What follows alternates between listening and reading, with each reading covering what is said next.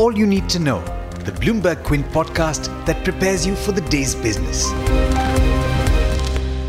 Brought to you by IIFL Securities. Good morning and happy Monday to you. You're listening to the Daily Morning Update from Bloomberg Quint and I'm Alex Matthew. Today is the 19th of August. Let's start with the top news first.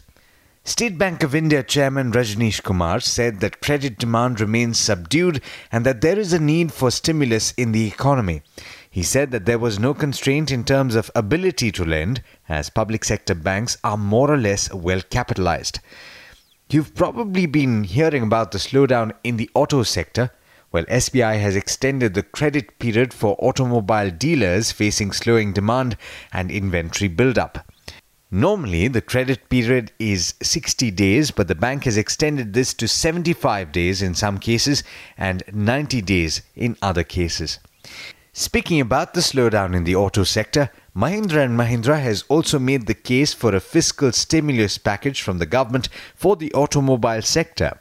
The company's managing director Pawan Goenka told reporters that the automaker has already retrenched about 1,500 temporary workers since the start of this financial year, adding that if the slowdown continues, it will be forced to lay off more workers. Moving to other news, the government plans to give a debt waiver to small distressed borrowers under the insolvency law framework. Corporate Affairs Secretary Injeti Srinivas said that discussions have been held with microfinance lenders regarding the criteria for the proposed waiver for small distressed borrowers from the economically weaker section. In a move that will benefit startups, the government has relaxed norms for shares with differential voting rights that will help such companies retain control while raising equity capital. With the amended rules, companies can now have up to 74% differential voting right shares of the total post-issue paid-up share capital, up from the earlier limit of 26%. India has hinted that it may be rethinking its doctrine of no first use for nuclear weapons. Defence Minister Rajnath Singh tweeted to say that India remains firmly committed and has strictly adhered to the doctrine, but what happens in the future depends on the circumstances. Remember, tensions with Pakistan remain high after abrogation of the Section 370 in Jammu and Kashmir and the subsequent bifurcation of the state.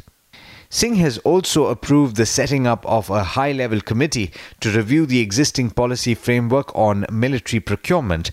The Defence Procurement Procedure 2016 is due for revision.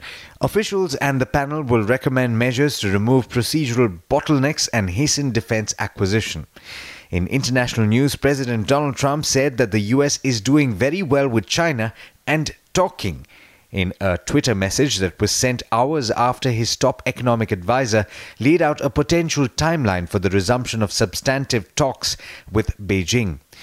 Larry Kudlow earlier said that recent phone calls between US and Chinese trade negotiators had been positive, potentially opening the door to further progress towards a deal. Tens of thousands of protesters in Hong Kong defied heavy rain to march for an 11th straight weekend as more moderate leaders sought to reset the pro-democracy movement after violent scenes at the airport last week threatened to sap support among the broader public. In international markets, Asian markets are positive at the start today after a strong close on Wall Street at the end of last week. The three averages in the US closed higher by between 1.2 and 1.7%. All three early risers in Asia have begun positively.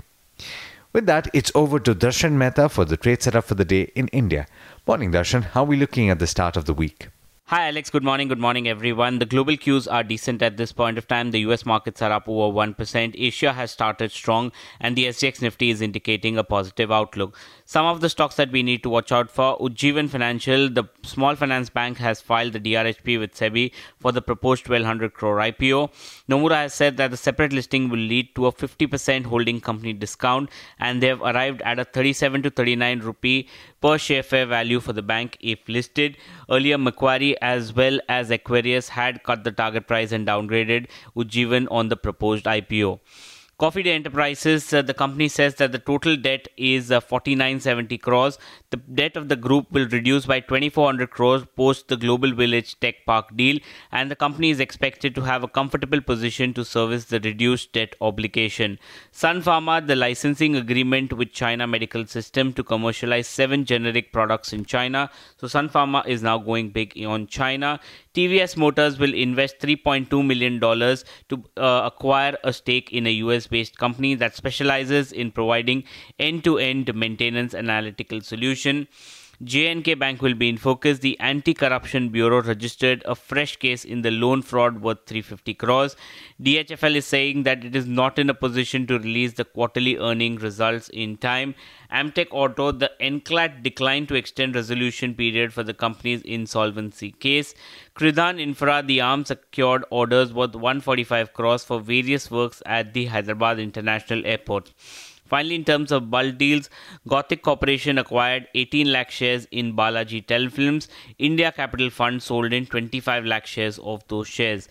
Credit Suisse is saying that the credit growth is now slowing at private banks along with NBFC, and the non-corporate slippages are inching up and recoveries remain low. And finally, CLSA has cut the target price on Maruti to 7,200 from 7,400, maintaining a buy.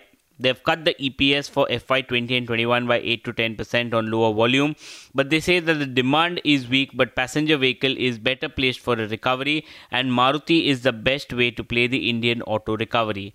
But there's much more you need to know before trade actually starts. For that, log on to our website bloombergquint.com and click on the All You Need to Know tab, and you will be prepared for morning trade. Thanks, Darshan. And as always, thank you all for listening in. This is Alex Matthews signing off. Have a great day and an even better week ahead. I hope you enjoyed listening to All You Need to Know. Did you know that you could listen to the show on the IVM Podcast app? On the IVM Podcast app, along with this, we have a number of other shows which you think you'll enjoy. Listen to Cyrus Says with Cyrus Brocha as the host. Listen to Paisa Vaisa with Anupam Gupta.